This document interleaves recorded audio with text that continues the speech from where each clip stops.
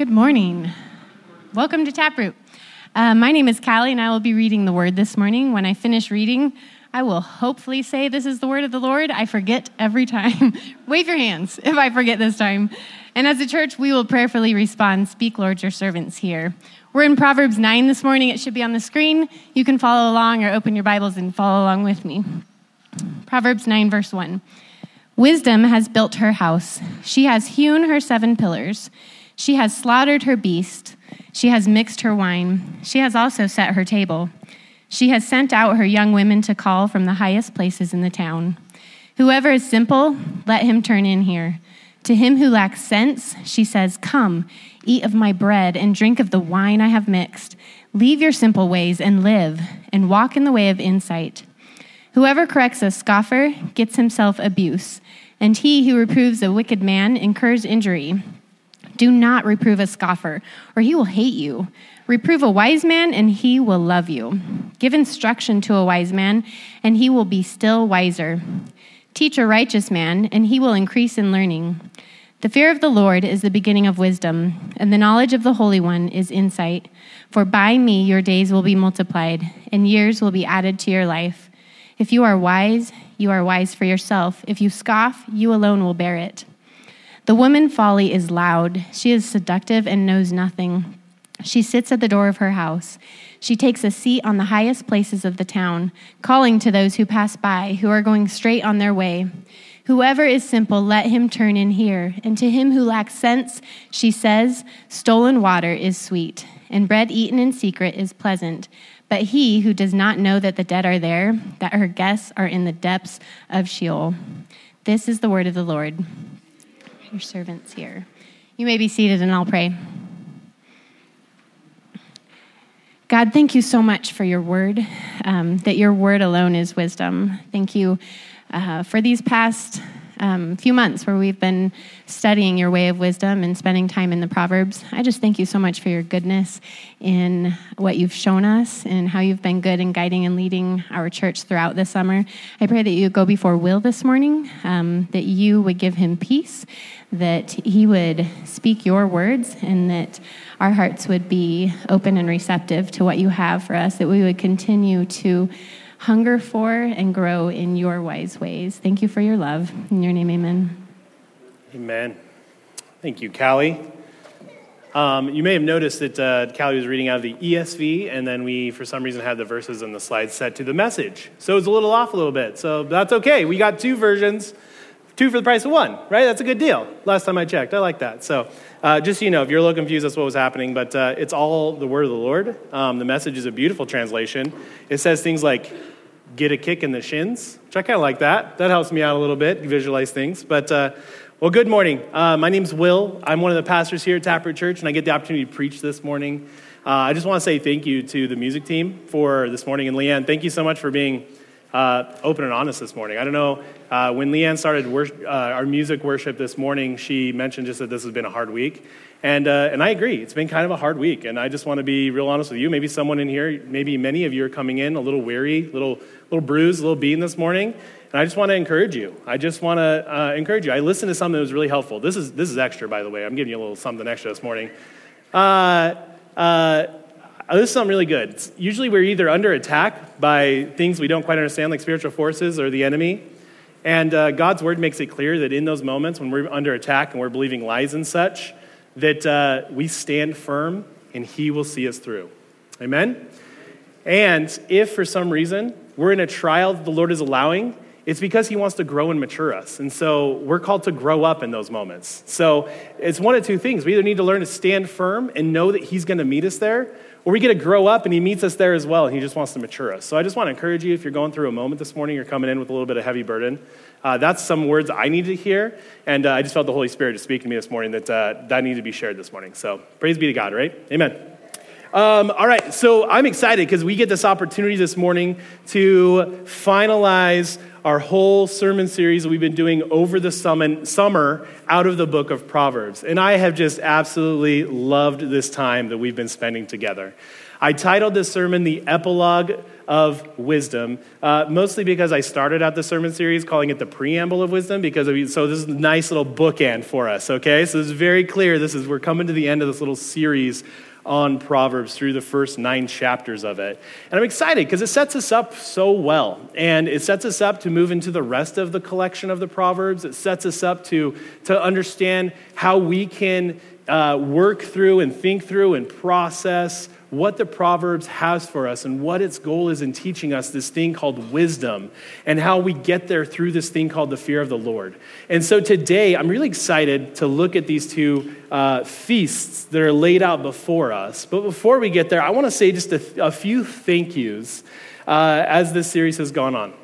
First, I want to say thank you to, this summer I've had a bunch of partners in the preaching ministry with me. I've had a bunch of other guys get up here and preach God's word. And so I want to start out by saying thank you to each of you who have helped out this summer. It's been really, really awesome. I don't know about you, Taproot, but I really love getting to hear all the different voices, the different perspectives, the different versions of teaching, to see what God is able to share through different people. And so for those of you that have gotten up, I want to say thank you. I want to say thank you to our brothers over at Twin Falls Community Church. Aaron and Joshua got up and preached this summer, and it was so good to worship with another group of believers. They could come and minister to us by sharing God's word and proclaiming it well. Here at Taproot, we view this opportunity to preach God's words as essential, as so important, that we get up and every week we hear the good news of the gospel of Jesus Christ. And this summer we have heard that over and over and over again. And so much of that is because of the hard work that a bunch of different guys have been putting into this. And so I just want to say thank you. The other thing I want to say thank you is to Taproot Church. I want to say thank you to you guys.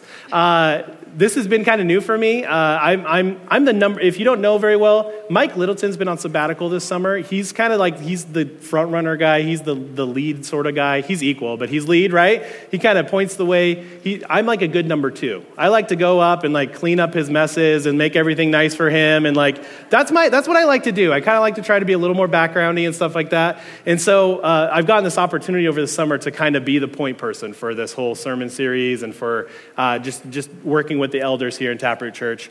And I just want to say you all have made it very enjoyable. It's been a joy. It's been such a joy to see the responses and hear the responses of God's people to his word through Proverbs this summer.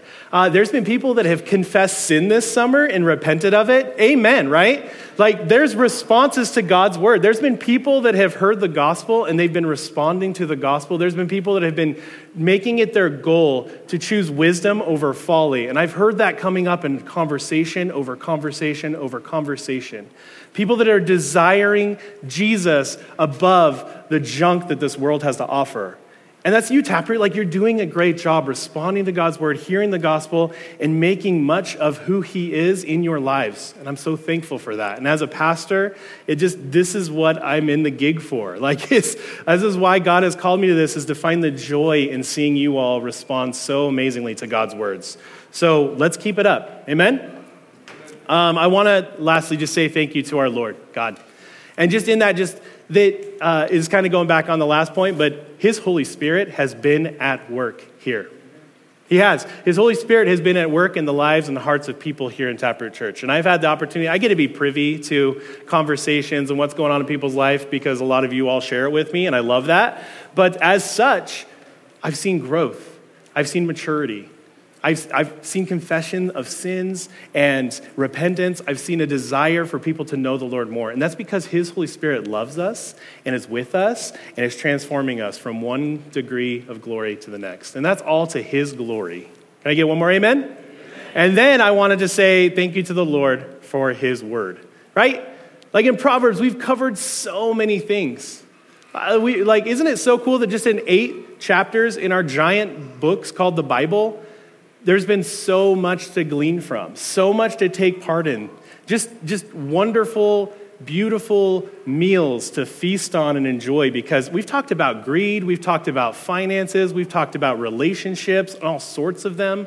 We've talked about father-son relationships, mother-daughter relationships. We talked about intimate relationships. We've been talking about marriage. We've talked about sluggards. We've talked about being lazy. We've talked about all sorts of things have come up over the summer, just pointing us towards God's truth and how we should go, that he's given us this opportunity through his son Jesus to choose wisdom. And then as such, that we've just gleaned so much from his word, just out of these 8 wonderful chapters so far.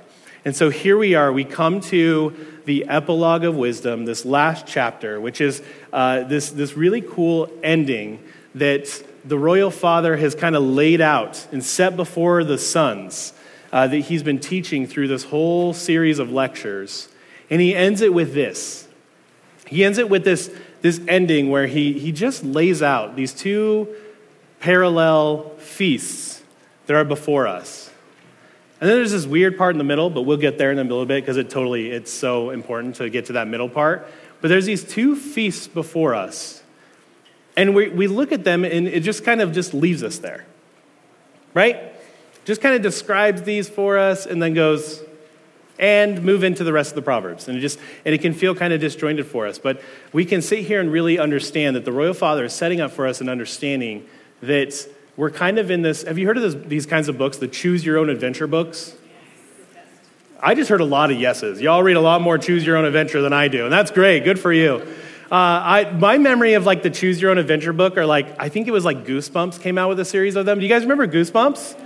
Yeah, those sort of almost scary tales, but they ended and it was always kind of like Scooby-Doo, where it's oh, old man Withers was wearing a mask, and it never was real like scary, but I thought it was going to be scary. Well, I remember as a kid, I would read these books, and it was, if you've not read a Choose Your Own Adventure, it's you get through the first introduction, the first couple chapters, sort of they set up the story arc for you, and they pave the way, and then you get to a page in the book where it's all right, you get a choice. You can either go up the stairs and explore the attic, or you can open the closet door that's making some weird noises. And it's if you want to go up the stairs, turn to page 65, but if you want to go open that closet door, then turn to page 18. And you're all right, I'll go through, I'll open I'll open the closet door. I'll open it. I'll see what's in there. And then you die. At least that was my experience. Every time, I just died every time. I never got to the end of one of those books because every ending was you died. That's my experience. And so what we see here is the royal father has sort of set this up. This all right, there's 2 feasts. Which page are you going to turn to? Our problem is not whether we do turn to a page, but it really what we need to work through all of this is to help us understand what page we do turn to in different areas of our life. That's so much the reason why that middle section's in there, and we'll get there. But that's really the thing we're going to work through today, is asking ourselves the question, which feast do we find ourselves at, and how do we know how we've gotten there? And then understanding that through Jesus alone, we get to joyfully choose the wise feast and go there every single time through obedience, through a desire to trust in our Savior. And so I've got 3 points for us today. What I want to do is I want to work through these the way they are in the book. And so before I do that, I want to set a couple things up. This is this type of literature in Proverbs is something we would call ancient Hebrew meditation poetry. It's kind of a heavy sentence there, but ancient meaning long time ago, different context, different culture, different worldview, right? Hebrew, so it would have been that style of poetic writing, and it would have been meditation. And so the idea here is that it's ancient Hebrew meditation poetry, and which is so different than any form of poetry or art or things that we have in our understanding of our Western American mindsets that we have. It's just so different than that. And so that's one of the reasons why when we read this, you might be a little jarred when the royal father starts with a really cool feast and then ends with a really not so awesome feast, right? It kind of feels weird. It makes us go why would that happen? It's because the ancient Hebrew mindset was just so different than ours. They would always front load all of the information as the most important. So when you're reading a lot of Psalms and Proverbs and things like that, it's like the really important stuff usually shows up first, and then it sort of tapers off towards the end. That's just how their mind went. It just told them to understand and think that way as far as those things go. We're completely opposite. Like, Hollywood has completely shifted our mindset to where like we like put all the super meaty stuff, the big climax towards the end of the plot. So that way it's this big like, whoa, that's how the superheroes are going to save the day. I thought it was all ruined, And so that's where we have the climax and the falling action is such a big deal towards the end. We just think so much differently. So we have to kind of put on our meditative, ancient mindset in this version of poetry to understand how this goes. That said, I thought about switching this up and moving around, but we're not. We're going to work through it just the same way that they would have worked through it and the way they would have thought about it. Another thing, too, is in their poetry, because it's meditative, it's designed to be read frontwards and backwards and frontwards and back. Like, the idea here is that middle section is really a hinge that helps us it helps us look and understand the whole of this chapter. And so what we're looking at is we're looking at these two juxtaposed feasts, these two feasts that are parallel to each other that look differently. And the middle portion kind of helps us interact with what we're reading and what we're trying to meditate on. But we'll get all into that as we go, okay? And a couple things before we jump in here, too. I'm just going to let the cat out of the bag. Probably going to be encouraging us all to go to Wisdom's Feast, all right? Were you all ready for that? Was that a big shocker? Right? Like I'm at the end of the day, I hope you came in here and you're like, oh, he's probably going to tell me to go to the feast that Wisdom has set up. That probably makes sense, right? That said, we need to address the fact that we don't choose that feast, right? Like, what's the deal? Because we don't. So what's the deal there, right? And this goes back, and I just want to piggyback on some of what Spencer said last week. Spencer did a really good job. He talked about how just knowing something and understanding it is not enough. But that for some reason, we come to these kinds of situations, and we need to know we come with histories. We don't just come as fresh, blank pieces of paper to these decisions. We come with histories. We come with baggage. We come with wounds. We come with scars. We come with struggles. We come with hurts. We come with rejection and pain and loss. We come with failure on our part. We come to these situations knowing that we have not always chosen wisdom. We come with Band-Aids and we come with surgeries that are usually self-done, that are botched, right? We come to this situation with histories, okay? We also come to these situations with this thing called original sin. So that we inherited from Adam and Eve a proclivity towards sin. A heart that will choose on its own a rebellious nature against and away from God. And so as such, that's why this is so complicated and more complicated than just knowing, I want to choose the good thing. Because when we all accept our experiences, we understand that so often we don't, for some reason, choose the right thing. And that's the reason why, is because we come in with some histories of ways that we've tried to fix it on our own. And we also have this thing in us that just sets us where we have a proclivity or a bent towards a sinful nature. But through Jesus, we are offered this thing called grace. Amen? Grace allows us this free, unearned gift to choose wisdom, to choose God, to choose Jesus above anything else. And we can do so now through Jesus, and not only be able to do so, but we get to do so joyfully because he has set us free, Christians. And so I want to hold this in our minds that left to our own devices, yes, we will go to Folly's Feast over and over and over and over again. But through the person and work of Jesus Christ and the grace that is offered freely from his good sacrifice for us, that he took on our sinful debt in our place so that we might live life and live it to the abundance that God called us to, it called the flourishing life. We get that opportunity, and it only comes through Jesus Christ, and now we get to do so joyfully. And so as we look at these invitations, we just kind of take stock of them this morning. I just want to encourage us that yes, we come in with histories. Yes, we have this bent towards sinful behavior, but alone through Jesus Christ, we have the option to take the invitation to wisdom's feast. All right? So here we go. Let's dig in a little bit. So my first point is wisdom's invitation. I want to just look at the word here, and I want to see what's the reason the royal father is having us kind of juxtapose these two feasts, and we'll look at them, okay? So first off, I want to read this section again. It says that wisdom has built her house.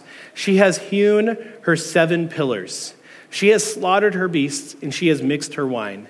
She has also set her table. She has sent out her young women to call from the highest places in the town. Whoever is simple, let him turn in here. To him who lacks sense, she says, come, eat of my bread and drink of my wine I have mixed. Leave your simple ways and live and walk in the way of insight. Isn't that a nice invitation? I always feel weird talking about Harry Potter up here, but it's like we're always wanting that invitation to Hogwarts. Like anyone in here with me, they wanted that invitation to Hogwarts? Yeah, I did too. Yep. Absolutely. This is what I think of here is like this beautiful invitation that we've been hand delivered, but we have to remember we got invitations to both parties. We're popular these days, we got invited to both parties, so we'll get to that other one later. But here's wisdom's invitation to us: is she starts out by saying that she has built this great house. That there's this great house. It's built, and she built it, which I think is really awesome. And she has hewn her 7 pillars. And then we also can recognize that she finds herself in the highest places in town, in the highest place, and that's all significant. So there's a couple things here. First of all, we can see in Lady Wisdom's description of her setup is that she not only works hard, but she also is prepared. So those are two things that we can just see from this, of her offer and her invitation. What she has set up for us, she built her house. She hewn it out of 7 pillars. Like she has 7 pillars, which that has significance. And so we see this act of working hard. And then later we see that she has also set her table, that she is prepared. She's ready, which we're going to see is very different when it comes down to Lady Folly. So what is the royal father pointing us to here? Like, what is it that he's trying to end and capitalize on as he ends his lecture series here? Because we have a Western American mindset, we probably don't see it super clearly, but it would have been very clear to the readers in ancient times who had like a Hebrew mindset that this house that's being built has a ton of significance. It represents the temple of Yahweh. Solomon's temple that he would have built as the dwelling place of the Lord. That's the imagery we have here. We see it on a high place. So this is just like a little nugget. Anytime you're reading the Old Testament and the New Testament, when you see something that alludes you to the high places, it's always talking about a dwelling place where the Lord is or where a deity is. So they would build the temple on the highest place in the city. It would go on the highest place, and that was just very, very common. So when the Bible talks about high places, it's talking about a dwelling place for a deity. Now, in this section, we're talking about wisdom's structure that she has built, and she built it with how many pillars? 7 pillars. 7 is a significant number because 7 represents completion or perfection. And who gets the title of completion of perfection? Yahweh, the Lord, right? And so this is all pointing us to understand that what is being, like where the feast is located, the directions and the address of the feast is the temple, is the dwelling place of the Lord. That's where we go to gain access to this awesome feast we're being invited to. Isn't that cool? And so we're also going to see that Lady Folly is hanging out in high places too. So that's the thing is, in any city, a high place was a place where you would either construct an altar to a false god or a false deity, or it was the place where Solomon's temple was placed. And so it was always a significant place of the dwelling place of a deity, okay? And I just want us to really take stock that there is hard work and preparation here. The idea being is that those who choose to go to Wisdom's feast, they're going to go to the right location to take part in that feast. They're going to go to the Lord in his teaching, to a place where he is, to gain understanding and understand how to live rightly so that we can live the flourishing life set out for us by the Lord. Now, see, here's what I want to do for us, though. So I want to remind us of where is the temple now? So we get kind of confused sometimes. We think the temple is like places like this. Like we're in this really beautiful room, and I think this is awesome. You know, it's really the stained glass, the dome. I love it. I love that we get to sit in here and worship on Sunday mornings and gather together. But this place is not the temple, right? We are now called the dwelling place of the Lord. Those of us who put our trust in the person of Jesus Christ are now indwelled with what's called the Holy Spirit, and his Spirit lives in us right now, today. We are now that place. So that's a beautiful picture. Do you see the picture? It's a picture of discipleship. The thing Jesus has called us to in Matthew 28 when he says, go therefore and make disciples of all nations. How we do that is people need to go to the place where wisdom is, and guess where the place where wisdom is? It's where the Lord is. And where is the Lord? He's in the people of his followers. And so that's why we come here and we gather together, and someone gets up here and preaches out of God's word and says the gospel to you all to equip all of you so that all of you are gaining wisdom. And therefore we're going out and we're working hard and we're making a preparation so that other people can gain wisdom, so that other people can gain wisdom. And that's just a picture of discipleship.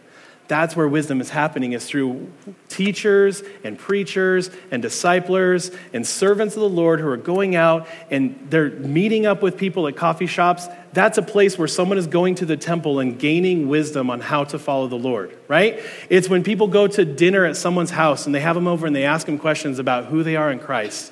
And they say, how are you doing? Let me pray for you. Let me point you towards the gospel. Let me tell you the truth of the gospel. That's a place where hard work and preparation are being laid, where discipleship is happening. It's you guys being disciplers of other people. You're spreading the good news of his wisdom in people's lives, and that's the goal here. It can't just be like one or three people who stand up here every once in a while who are doing all that work. This should be us encouraging you all and equipping you all so that you all are going out and making disciples. That's this work here that's being pointed out here, is as they had to go to one place, Jesus has freed us up to be in all places, spreading the good news and discipling one another. Isn't that a cool picture? And like the way that Jesus has really opened that up. And here's the thing, you can't have someone follow you where you have not gone. And that's why we say we exist to know Jesus and to make him known. And that's why it's in that order, because you have to know the beauty of the King before you can ever help someone else know the beauty of the King. You yourself have to be transformed and have a renewed mind and be a spiritual sacrifice before you can ever help someone else be that. But dang it, like you were invited. Let's go to the feast. Like, let's get together. Let's disciple one another. Let's encourage one another. Let's point each other towards the gospel over and over and over again for the sake of becoming wise and getting to live the wise life. You with me? I'm excited. This is like, it excites me, right? That like, we get this opportunity to end this by being like discipleship, and I'm all for it. Let's go. Let's disciple one another. Okay. Let's move on. So she has slaughtered her beasts and has mixed her wine, and she has set her table. So here we see this picture of she has taken the fattened cow, and she has slaughtered it, and she's had a butcher come out and take care of that thing, and all the best cuts are here. All of it. It's just this like giant feast, and that's the idea here, is like you would only go and slaughter an animal for a feast when it was a big deal. And it's just showing us not only the quality, but the potency, because then it starts talking about this mixed wine. And so when she's mixing the wine, she's not watering it down. No, she's taking that top shelf vino and she's adding some wonderful stuff to it. Isn't that awesome? This is like picture like of she's not only taking and putting out this beautiful spread of meats, and you can imagine more. The meat was just like the highlight, right? Let's go. I'm okay with that. But then she's providing like the best beverages for this feast. The potent kind, the really wonderful kind. Now, I'm not encouraging you all by any means to go out and get sloshed from here, but I'm just saying that she is just giving a quality feast that represents one that is worth our time and our presence, okay? And so it is quality and it is potent. And like we get that, right? We've been in Proverbs 1 through 9 for this whole summer. And so what we need to understand is that it has been rich and full of wonderful quality and potent learning, okay? Because his word can be mined over and over and over, and we will never get to the extent of how wonderful this word is for us. You with me? It is so good. It is so much more. It is so much better. It's knowing that when we go to that, we are going to be full. We are going to be stuffed, okay? And I want to make the point too. So it says that she has sent out her young women to call from the highest places in town. Whoever is simple, let him turn in here. To him who lacks sense, she says, come, eat of my bread and drink of my wine that I have mixed. Leave your simple ways and live and walk in the ways of insight. So I want to make this point too, that anyone can come to this party. Anyone's invited. This is the one area where the two ladies agree, Lady Wisdom and Lady Folly. They both invite everybody. But I just want to make it really clear that anyone is invited to this feast. I always get bummed out by the joke in the comedy show where someone can't enter the church building because of their raw past. You know, they're like, oh, I'll burn that place down because I've been too bad or too wicked or whatever. And I'm always so bummed by that joke, you know? Because just that's exactly who this building needs to be filled with, right? Because that's every single one of us, man. If it came down to how sinful we were, would burn this place down, this place would have been burned down a long time ago. You with me? Right? We're all invited to this place. We're all invited to the feast. We're all invited to what Jesus has to offer. Those meats and that mixed wine is ours for the taking. Here's the thing, though. She makes some pretty awesome promises about this wonderful feast, about that meat and that mixed wine. She makes some wonderful promises. The thing that we can know is that Lady Wisdom's promises come true. Lady Folly is going to make what looks like some similar promises, but they're all lies. Okay? And lastly, just a recognition that wisdom's feast leads to life. Okay? And then that last verse, it just says, leave your simple ways and live and walk in the way of insight. So this idea that it is life that we are called to. We've been calling it this. We've been calling it the flourishing life. So it's more than just this ticket to heaven concept, but no. As Christ followers, we're called to something more. We're called to live a life now that is transformed by the person and work of Jesus, because that life is so much greater and so much better. And so we are called not only to know that we get to spend eternity with our Savior, but that we get to begin that process right now. We don't have to wait till that day when Jesus comes back or we die. We get to do that now. So let's go. Let's go to this feast now, okay? I just want to go to another place where there's a feast explained that is parallel with this, and I just imagine that the readers would have been thinking of this as well. It gives us a really cool picture of how great the Lord is in his salvation. But it's in Isaiah chapter 25, and I'm just going to read verses 6 through 9. I have it on the screen too. So it says, on this mountain, the Lord of hosts will make for all peoples a feast of rich food, a feast of well-aged wine, of rich food full of marrow, of aged wine well refined. And he will swallow up on this mountain the covering that is cast over all peoples. What is that? It's the veil that is spread over all nations. He will swallow up death forever. And the Lord will wipe away tears from all faces, and the reproach of his peoples he will take away from all the earth. For the Lord has spoken. It will be said on that day, behold, this is our God. We have waited for him, that he might save us. This is the Lord. We have waited for him. Let us be glad and rejoice in this salvation. That is what we are offered in this invitation to this feast. Salvation, a full, rich, flourishing life. And it's made accessible by the person and work of Jesus above all things, okay? So I want to get to that middle section. So my second point is called Scoffers Beware. And that's only just because I couldn't think of a better name for that point. I don't like it, I'll be honest, but you can put it in your notes, maybe it'll help you. But that middle section, it feels really disjointed. I'm going to read it really quick, but I'm really excited to point this out. It says, whoever corrects a scoffer gets himself abuse, and he who reproves a wicked man incurs injury. Do not reprove a scoffer, or he will hate you. Reprove a wise man, and he will love you. Give instruction to a wise man, and he will still be wiser. Teach a righteous man, and he will increase in learning.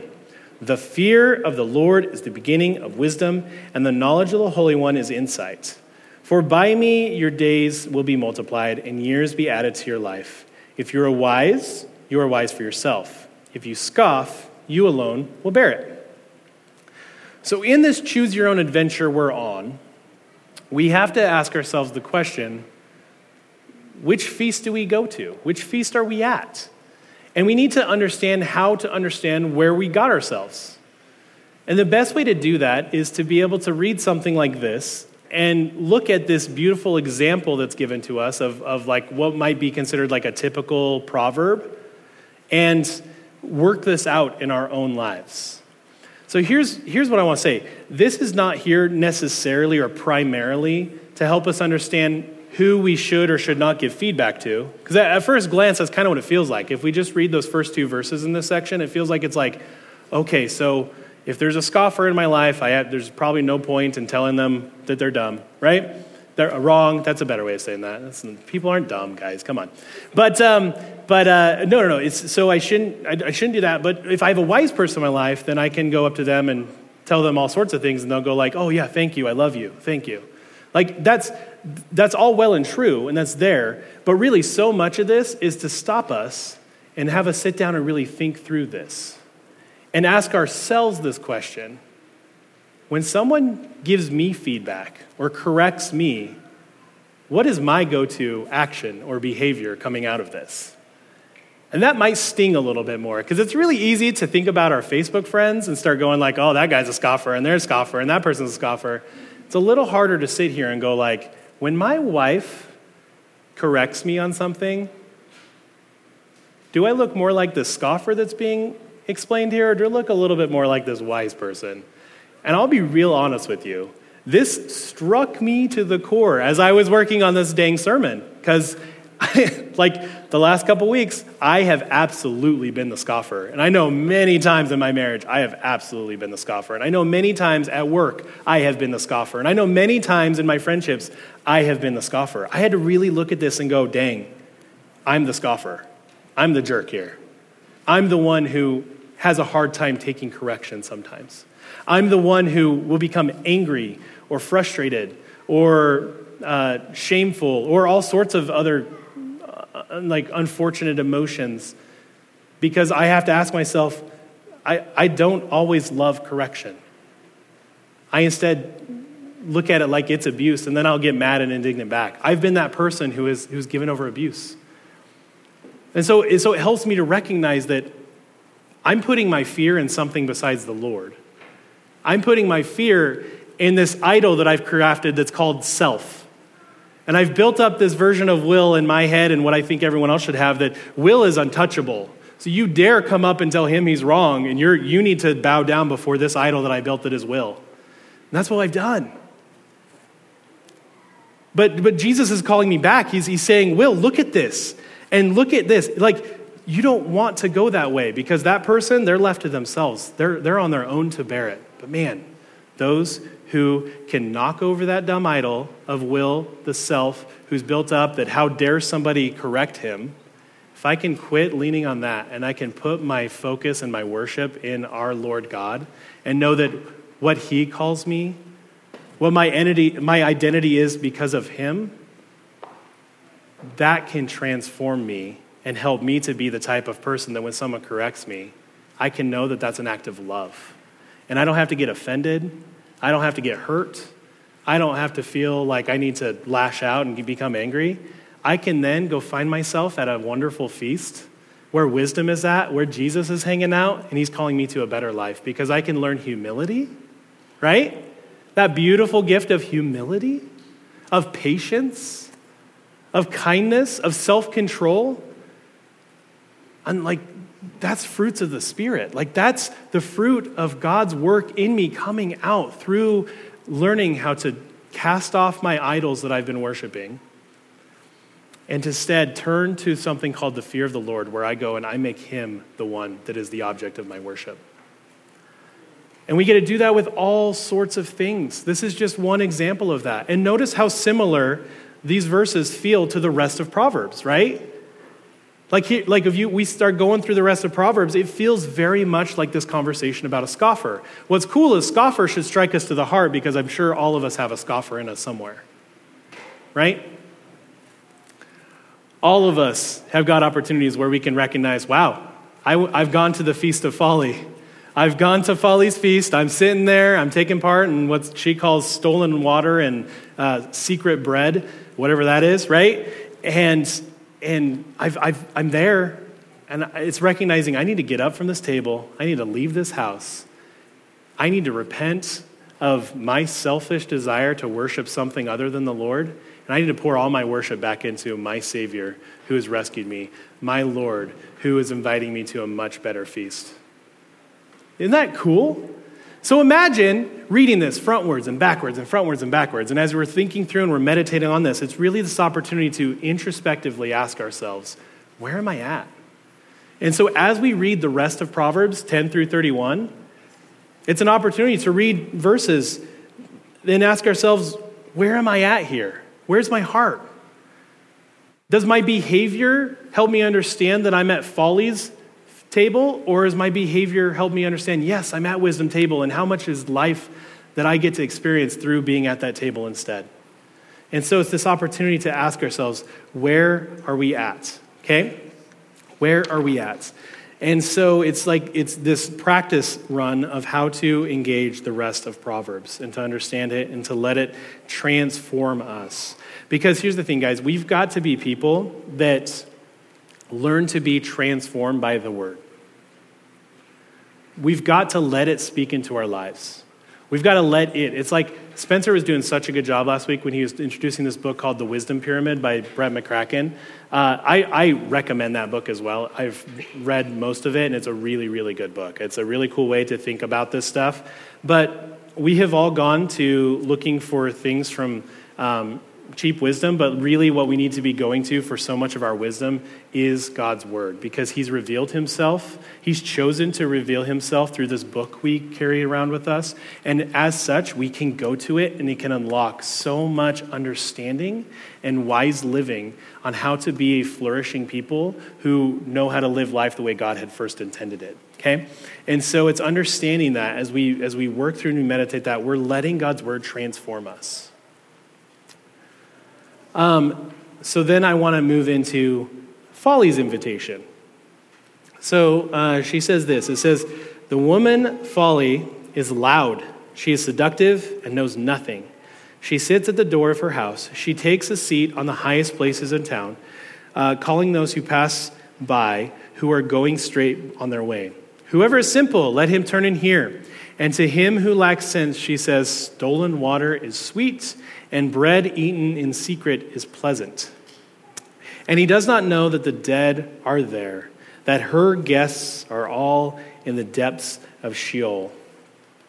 Okay, there's our anti-Hogwarts invitation. Boo, right? So I want to compare these. So remember when I said how Lady Wisdom, she has worked hard and prepared this wonderful meal for us. We can see here that Lady Folly is lazy and she's focused on comfort, okay? So it says this, it says, woman Folly is loud, is seductive, and knows nothing. She sits at the door of her house and she takes a seat on the highest places of the town, calling to those who pass by. So she's just sitting there calling, comfortable in her nice lounge chair. Hey, come in here, right? Very different approach to this party. Like she's just kind of just sitting back, but she's everything that our sinful nature wants, because she represents things like comfort and accessibility and simplicity and these things in us that again, I'm going to point back to Spencer's sermon last week. It's that whole concept of why we go to something like that's on our phones for all of our knowledge and information, because it's just easy and simple and comfortable and accessible. And a matter of fact, they all have algorithms on all of us to where, like, when you're on whatever feed you're on, they're going to put in front of you what you want to read. And every once in a while, they're going to put something in front of you don't want to read, so you get mad, and then you keep reading. It's great. Like, they've just figured all this out.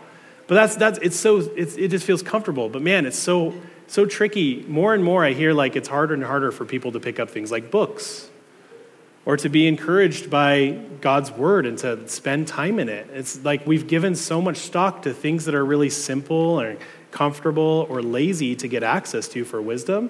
And that should be a good clue to us that maybe we're listening a little bit more to Lady Folly's direction and the way she's prepared a feast than what feast is truly laid out for us. So where Lady Wisdom built a house, Folly just sits there and expects us all to be impressed. And that's just an indication for us as to what kind of feast she's inviting us to. A matter of fact, her feast is lacking in quality. So we see that she says that stolen water is sweet and bread eaten in secret is pleasant. So she's offering us this nice stolen water, like she's not even paying the water bill. Right? She's going to her neighbor and filling up buckets of water there and sneaking out the back door and bringing it over to her house and offering that.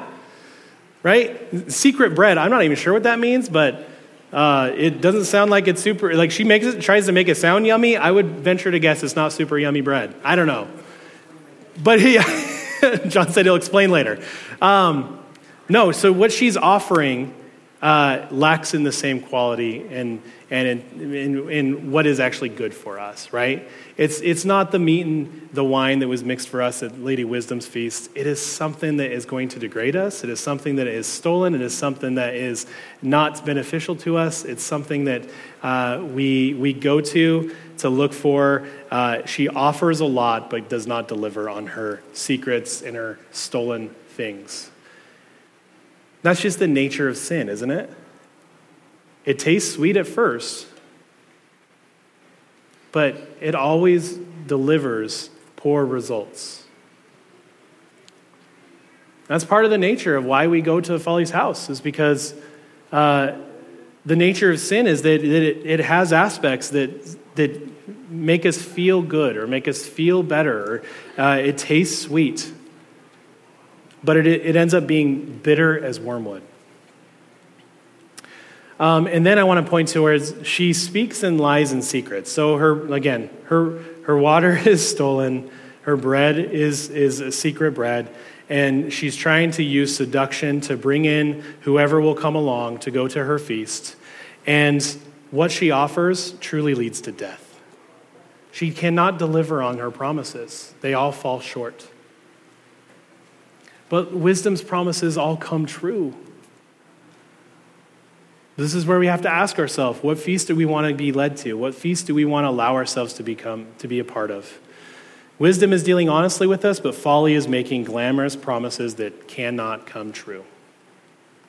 And then lastly, just in comparison and contrast here, Lady Folly's invitation, her feast actually leads to death. But it's like a hidden death. It's like a trap. It's like once you go in that door, death actually is there. She has skeletons in her closet, literally, right? Her path leads to death. It says, but he does not know that the dead are there, and her guests are in the depths of Sheol. And it's just like, man, it's just, we look at that and we see this difference, but again, the reality is we do find ourselves at Folly's feast often, right? And we have to ask ourselves, like, man, why do we go there? What is the deal? And I want to end today just with understanding that all of us, whether you are currently someone who has put your trust in Jesus Christ, you are invited to wisdom's feast. And if you have not accepted and surrendered your life and trusted in Jesus to be your Savior, you're invited to this feast. Like, you're invited to trust in Jesus and put your hope in Him. And understand that you are invited to the good feast and that we get to take that path joyfully because Jesus has set us free. I want to read this quote from my main man, Charles Spurgeon. I like Charles Spurgeon. Yeah, someone else does too. Good job, you. It says this, and it's so good. It It says, the gate of mercy is opened, and over the door it is written, this is a faithful saying and worthy of all exception, that Christ Jesus came into the world to save sinners. Between the word save and the next word sinners, there is no adjective. It does not say penitent sinners or awakened sinners, sensible sinners, grieving sinners, or alarmed sinners. No, it only says sinners. And I know this, that when I come to Christ today. I dare not come as a conscious sinner or an awakened sinner, but I have come still as a sinner with nothing in my hands. The point that Spurgeon is trying to make is that none of us are uninvited to the feast that wisdom is holding for us. We are all invited through the person and work of our Savior, Jesus. He makes it possible. He not only makes it possible, matter of fact, every time we kind of think that we're showing up at the Follies feast and we're there dead, we're actually like awoken. They're like, no, wake up, silly. You're at the good feast because you're here on my part with my invitation. And I'm forcing you to be here, buddy, because we do have life. Even when we fail, Jesus covers that sin. Even when here's the idea though, is that through the freedom we have in Jesus, through his perfect invitation, that grace begets our desire to choose wisdom over and over again and to move away from folly. It's through his love he lavishes on us that we have a desire and a taste for the meat and the wine that wisdom has set out before us. It transforms us. And that's one of the ways we can know that we are being changed by God and his word and the good news of Jesus Christ is because we will start to be transformed from one degree of glory to the next, being transformed. And that's what we're called to be. And so just know, like, even if you find yourself sitting at that feast that Folly's at, your true self is already at Wisdom's feast because Jesus has set you there. He's invited you there. And all you got to do is recognize that you're not where you want to be and move towards Wisdom's feast that you are all invited to, that we're all invited to. We do that through beautiful acts like confession. Man, confession is such a beautiful act of us that we can lay our sins out there. We are so free from our sins that we can go to brothers and sisters. We can go to our spouse. We can go to our pastors, our friends, our home group leaders, and we can say, yo, I've been going to Lady Folly's dumb feast for too long, and I'm sick and tired of it, and I'm going to show back up to Wisdom's feast because, dang it, I want to live that life. Amen? Like, let's be a people that learn how to confess our sins because guess what? They don't count against us anymore. Like, I don't care how gross you feel, how disgusting you feel, you're not too broken. We've all been there. We all do that. We all make the bad choices. We all make the poor decisions, but I want to promise you that you can be free from it. You can live a full life in who Jesus is and what he has called you to. It is so much better. It's so much freer. There's grace there, there's love there, there's acceptance there, there's mercy there. And I know people that have taken that journey. They've taken this offer up. They've said, I'm done with that Follies feast. I'm done with it. I'm going to confess this stuff. I'm going to repent of it. Repent of it just means turning away from it.